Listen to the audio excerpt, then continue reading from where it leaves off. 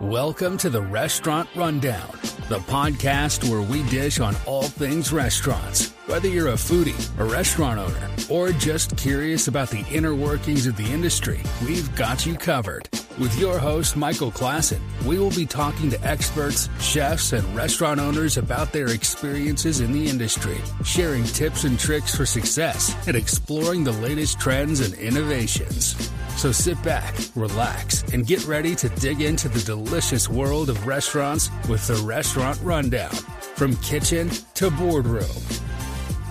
This next one's going to be a great one. I got, what's your title again? Right now, I am a franchise development manager. Franchise development manager, Paul Clissold. But what's interesting is Paul actually grew up within the Joey system, but not from a head office perspective. You were at one point a franchisee, were you not? I was many, many years ago. Yes. Okay. So, I just want to pick your brain because obviously you've kind of seen both sides of the coin. You've seen the Joeys from the franchisee perspective, when you were probably off going rogue and not listening to what the regional managers had to say. I would never do that. And then all of a sudden, 15, 20 years later, you are the regional manager trying to work with individual franchise. So you've seen both sides. So what was it like being a franchisee, working with, Joey's franchise group and the franchisor? And then we'll get into the other side of things a bit later. I started in Vernon in 1995. Oh, you're dating yourself. I know. My parents and I were customers of that Joey's. My parents owned a business in the same strip mall, and I was smarter than the school system, so I had quit going to university and was trying to find a business, and happened to be driving by one day and saw that it was for sale. We called up head office, talked to Dave, came out, and almost under 2 months later, we were in that restaurant. So it was a very, very steep learning curve for me. The first time I actually saw a restaurant kitchen was the day I took over that restaurant. So were you not brought out for any type of training before that? Normally, yeah, you would be. But what they actually did, because we wanted to get into the restaurant right away, is they sent their director of training to Vernon for a month. He was there open to close every single day with us, working side by side to make sure we knew what we were doing. Oh, that's awesome. Yeah. So at the end of the month, did you know what the heck you were doing? At the end of the month, I thought I knew 100% of what I was doing, but no, it was probably closer to 65 to 75%. And then it's learning and working and always being there. There was some long weeks. The Vernon. So where was that restaurant, let's just say sales-wise before you took it over? And, once you had taken it over, did you guys see any type of increase? Did you guys drive more sales than the previous franchise owner? And if so, how did you go about it? Yeah, so that location is actually one thing that I like about Joe is he's very strict on how things are operated. And he had actually taken over that location from the previous franchise partner and then sold it to us. So it didn't have the greatest reputation at the time. So it took a lot of work. It was constantly focusing on food quality and customer service, but then getting out in the community and local store marketing, visiting businesses, and not to date myself again, but sending out faxes every morning. Every single morning, I picked 5 businesses and I faxed them our menu. Really? Without fail. Really? Yeah. So you just find their fax number in the yellow pages or white pages, whatever it was. I'm young and a lot younger than you, but I still do remember the yellow pages, white pages. So that's interesting. So that's another tactic. Obviously, business information is a lot more visible these days because all you have to do is Google it, really, and find their Google page. And one thing we try to coach our franchise partners is, to get in front of these guys. Send them an email. Tell them about the school programs. Tell them about our catering menus and what we could do for staff lunches. So it's interesting that you were doing that pre-internet. So the internet was around, but come on, I'm not that old. Yeah, but the computer was still bigger than the store at that point. Good point. No, that's cool. So obviously had some success with Vernon. How many years did you own that store? Actually only had that one for about 2 years. We took it, the sales were growing, and sold that one. And then I ended up with one in Calgary on 17th Ave Southwest, just down the street from the OG Joey's. And then off to Penticton. So BC, Alberta, back to BC. Why all the change? Why did you come to Calgary, and then why did you decide to move back to Penticton?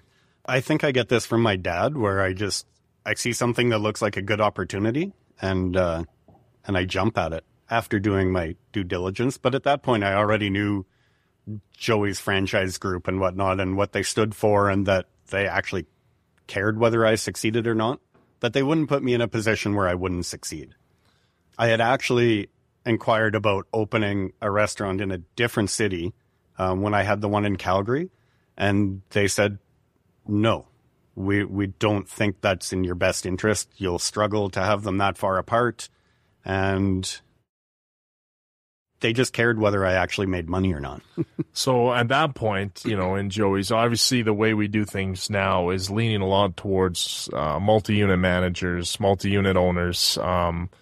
But back in the day, obviously, without the internet being as accessible as it is today, and the systems we have in place, obviously being a multi-unit owner was a little out of the question. Is that kind of what you're getting at?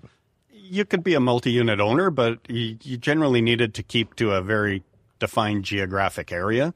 Mm-hmm. Where now it's, like you said, you can emails back and forth. You can have cameras up where you can look it up on your phone and see what's happening. And the systems that Joey's has created have greatly improved since the day. We've really embraced the technology. Nice. So after Penticton, what was Paul Clissold's next move? I opened a barbershop called MVP. Had one here with my brother in Calgary, and then I was in Kelowna. And there was actually an article in the Globe and Mail about us. And I snuck in there that we were looking at franchising. So I called up Dave Mossy, who was living in Kelowna, and I said, hey, can we go for a beer and have me pick your brain? And that turned into a partnership where we franchised the company and did that for about 8 years before we sold that. Nice. How many stores did you get up to with the MVPs? We got up to 6 when we sold it. 6 stores. Yep. And made out okay. So why who goes from a restaurant selling fish and chips to then all of a sudden cutting some dude's hair? I don't know how to cut hair. I know. I know. That's why I'm asking the question. I saw you look at my hair. Yeah. It was just... hair, plural, right? Yeah. It was just a business idea where previously you had the old school barbershop or a hair salon, and those were your only 2 options. We took high-quality hair cutting people and put TVs and sports stuff and whatnot, just sort of merged the two and made it a cool place for guys to go to. So you were the leading edge as far as making barbershops cool. And I think I heard a story about you guys trying to get licensed. Is that true? Yeah, we did have beer in the stores, and we found a technicality in that the liquor board never comes and looks at you because you're not licensed, but you couldn't get a license. Which is funny because I think they made an argument that you couldn't get a license because you had sharp ailments or objects in control of people around, right? So you didn't want people under the influence holding on to sharp scissors. Yeah. Essentially was their argument. But I think it's hilarious that I can then go to a steakhouse and get, have a few and then hold the sharp ailment myself. At least in the barbershops, it's the trained professional that's probably not under the influence holding the sharp object, right? Yeah, but anyways. No, we frowned upon staff drinking on shift. Yeah, fair enough. As with every industry and business, right? So after MVP, I mean, this is why, I wanted to pick your brain a bit. You've obviously seen multiple franchise systems as far as, obviously being a franchisee with Joey's, creating your own franchisee with franchise with MVP, and then where did you go from there? I opened another franchise that did window washing, gutter cleaning, pressure washing, and that one was really eye-opening because they're part of a very, very large system. So the systems they had, the communication, how they did their marketing was all something I had never seen. I hadn't been in a franchise of that size before. Mm-hmm. So I sold that business, but I learned a lot about how a really good franchisor works and saw the similarities between Joey's and that brand. But we're bringing a lot of that into us now too. So what would you say were some of the similarities, and what are some of the new techniques and advancements that Joey's is making to catch up to these big guys? A lot of it is the technology. Because they were a large company, they could use Salesforce and had an amazing deal on it, where that isn't possible for a small independent operator. And we're now doing that too, where we can help analyze the person's business day by day because our reporting has become so good. That's awesome. How big was this window washing company? The window washing company, I was franchisee number 21 or 22. I'm not sure where they're at now, probably around 70, but they were part of a junk removal company that did about $500 million a year in revenue. Smokes. Okay. No, that's interesting. And then obviously circle back, life comes full circle, and now all of a sudden you're back, not with the Joey's, but with Joey's and helping out on the corporate side of things. And you know, you came on as a regional manager, and I think have been a huge asset as far as, you know, kind of seeing that different perspective because you were at one point a franchisee. So what are some ways that you as a franchisor, the regional manager, approach the individual franchisee as far as helping them better their business? Yeah, I've seen a lot of regional managers in my days, and I never wanted to be the guy who walks in and nitpicks every single little thing. I want to help the franchise partner grow their business. Streamlining their kitchen, streamlining their front of house, and helping them with marketing. Ultimately, we're in business to make money. So if I can help somebody make more money, that's what I really want to do. And is that something that you kind of went back at your time being a franchisee and you're like, I've seen all these regional managers, but this one helped me work on my business, not help me point things out in my business, right? Is that where you kind of picked that up from? Yeah, exactly. There was one specific one where when he came in, he flew through the inspection, and then we sat down for 5 hours and talked about how to grow the business. And that's where I found the most value, because more sales means more money. Volume solves a lot of problems in the restaurant industry. That's true. And when you look at, you know, not only just, I wouldn't say problem stores, but stores that are struggling a bit, you know, it's usually always on the sales side of things. They might be doing a lot of things right. They might have a clean lobby and putting out a good product. But if sales are struggling, you know, it makes life a little bit harder, and it makes the relationship between the franchisor and the franchisee a little bit harder. So how do you go about navigating, you know, kind of those hostilities between the franchisor and the franchisee?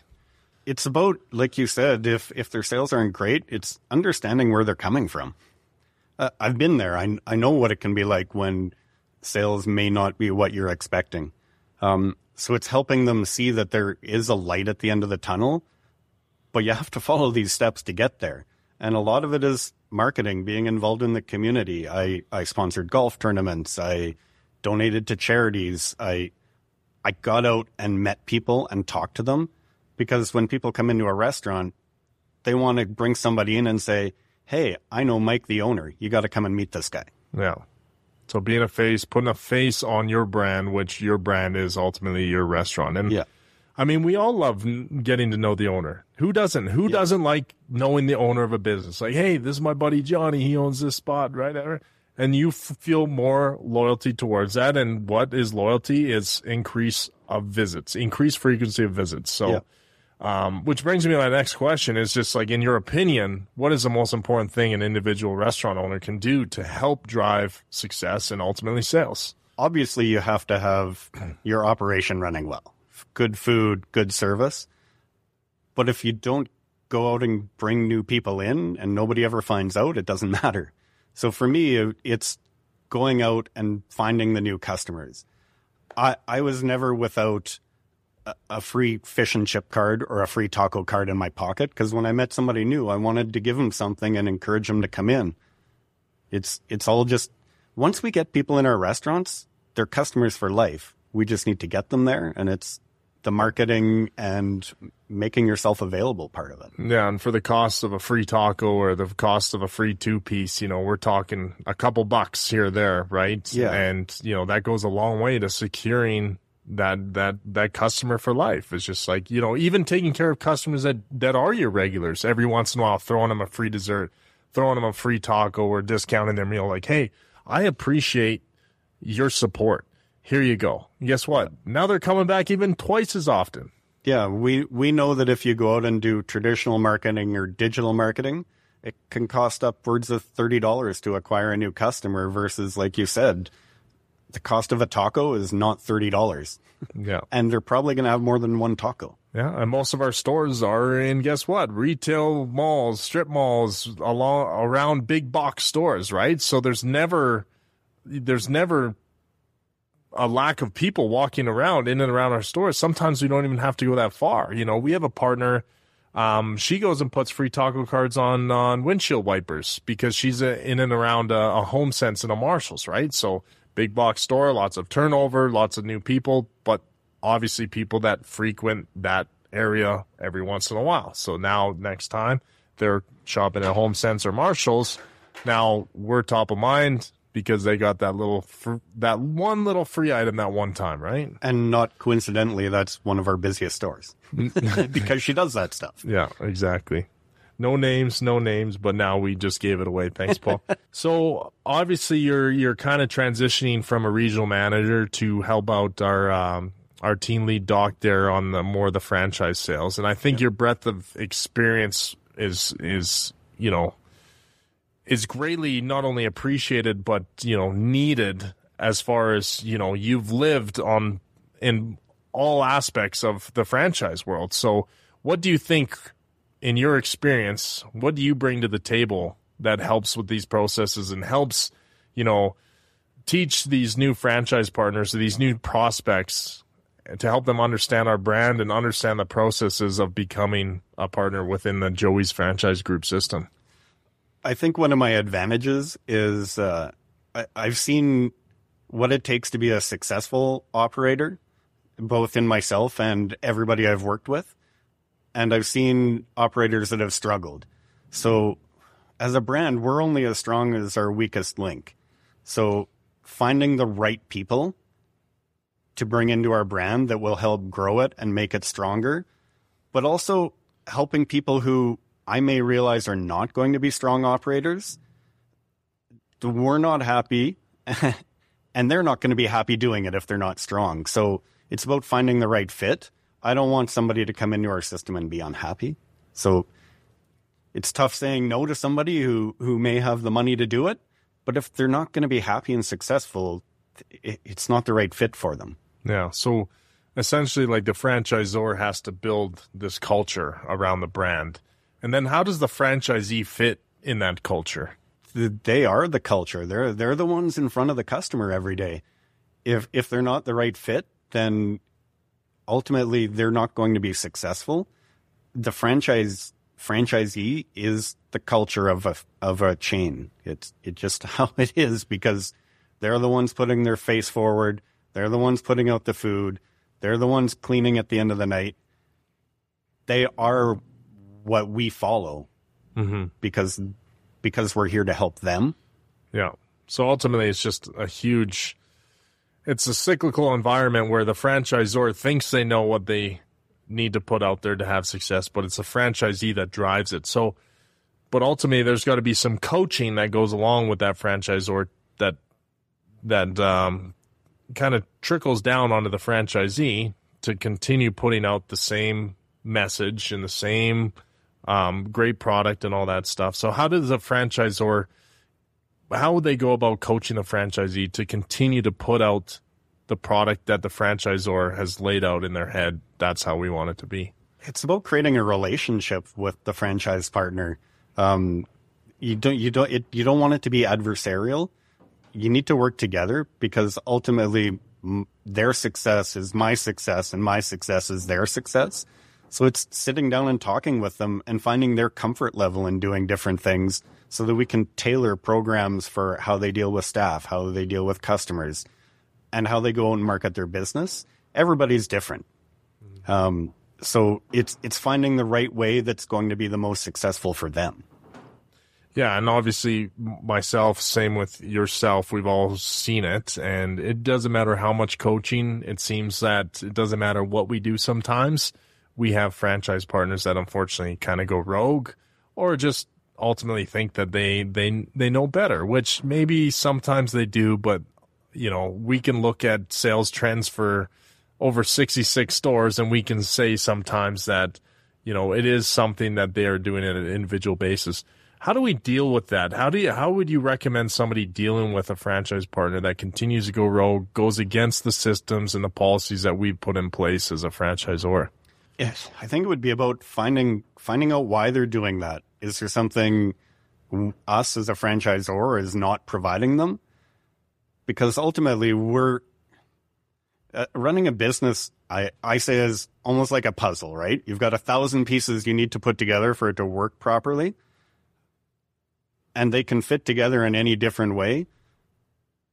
But as a franchisor, we give them what the final result should look like so they can figure out where to put all those pieces because we've done it before. Mm-hmm. We've made the mistakes trying to put two pieces together that don't fit.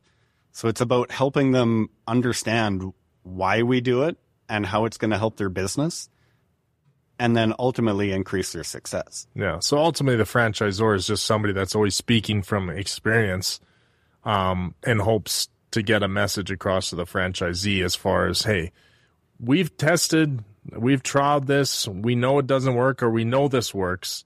There's 1,000 different ways to put this puzzle together, but this is the only way to put it together with this final result. I really like that analogy. Yeah. But also a lot of the time, some of our best ideas come from our franchise partners because they're the ones out in the field trying new stuff. If they find a way that works better or is faster or less expensive without compromising quality, then we'd love to be able to roll that out to everybody because one person figures out something great. If we can take it to everybody succeeds. I like that. So give me an example of something you've seen in the field that, a franchise partner was doing and you thought maybe it was a good idea, or someone else in the office thought it was a great idea, and then we kind of implemented it in system-wide. Years ago, one of the Joey's franchise partners went to head office and said, hey, I want to do a January bounce back coupon. Every customer who comes in December, I'm giving them an envelope, and inside is a discount anywhere between 10% off and 100% off their bill. They bring it in January, we open it up, and it's a surprise. So the franchisor, Joey's, tried it in another restaurant that year, and it was the best January that restaurant had ever had. Next year, it rolled out to everybody, and everybody had the best January they ever had. But that came from a franchise partner, not from the marketing department or a regional manager. Was that franchise partner you? No, I would like to take credit for that, but it was not me. And the funny thing is we still do a version of the January bounce back to this day. So, yeah.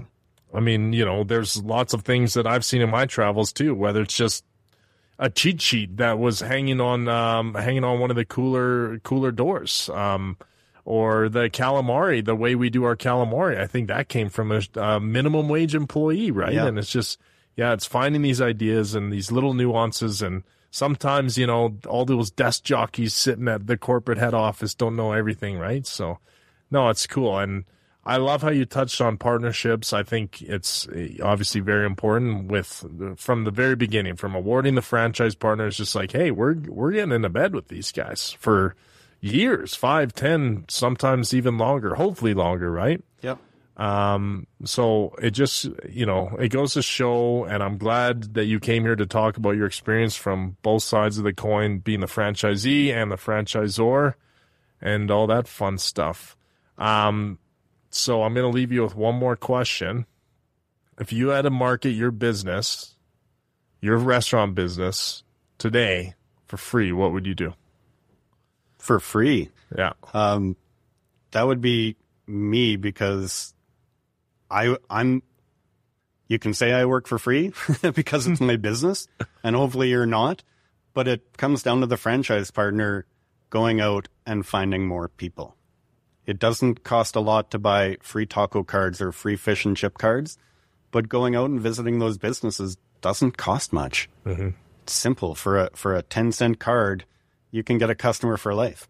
Awesome. Well, thank you very much, Paul. Hope to have you back maybe sometime. I know we're probably, I don't know. Thank you for coming out. Thank you for joining us on the Restaurant Rundown.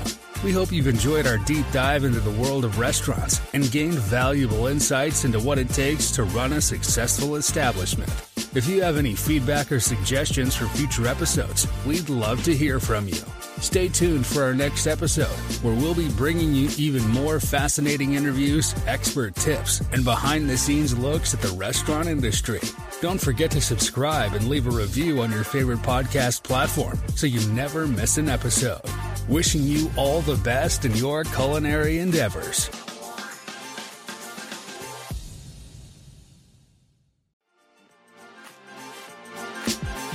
Thank you for joining us on the Restaurant Rundown. We hope you've enjoyed our deep dive into the world of restaurants and gained valuable insights into what it takes to run a successful establishment. If you have any feedback or suggestions for future episodes, we'd love to hear from you. Stay tuned for our next episode, where we'll be bringing you even more fascinating interviews, expert tips, and behind-the-scenes looks at the restaurant industry. Don't forget to subscribe and leave a review on your favorite podcast platform so you never miss an episode. Wishing you all the best in your culinary endeavors.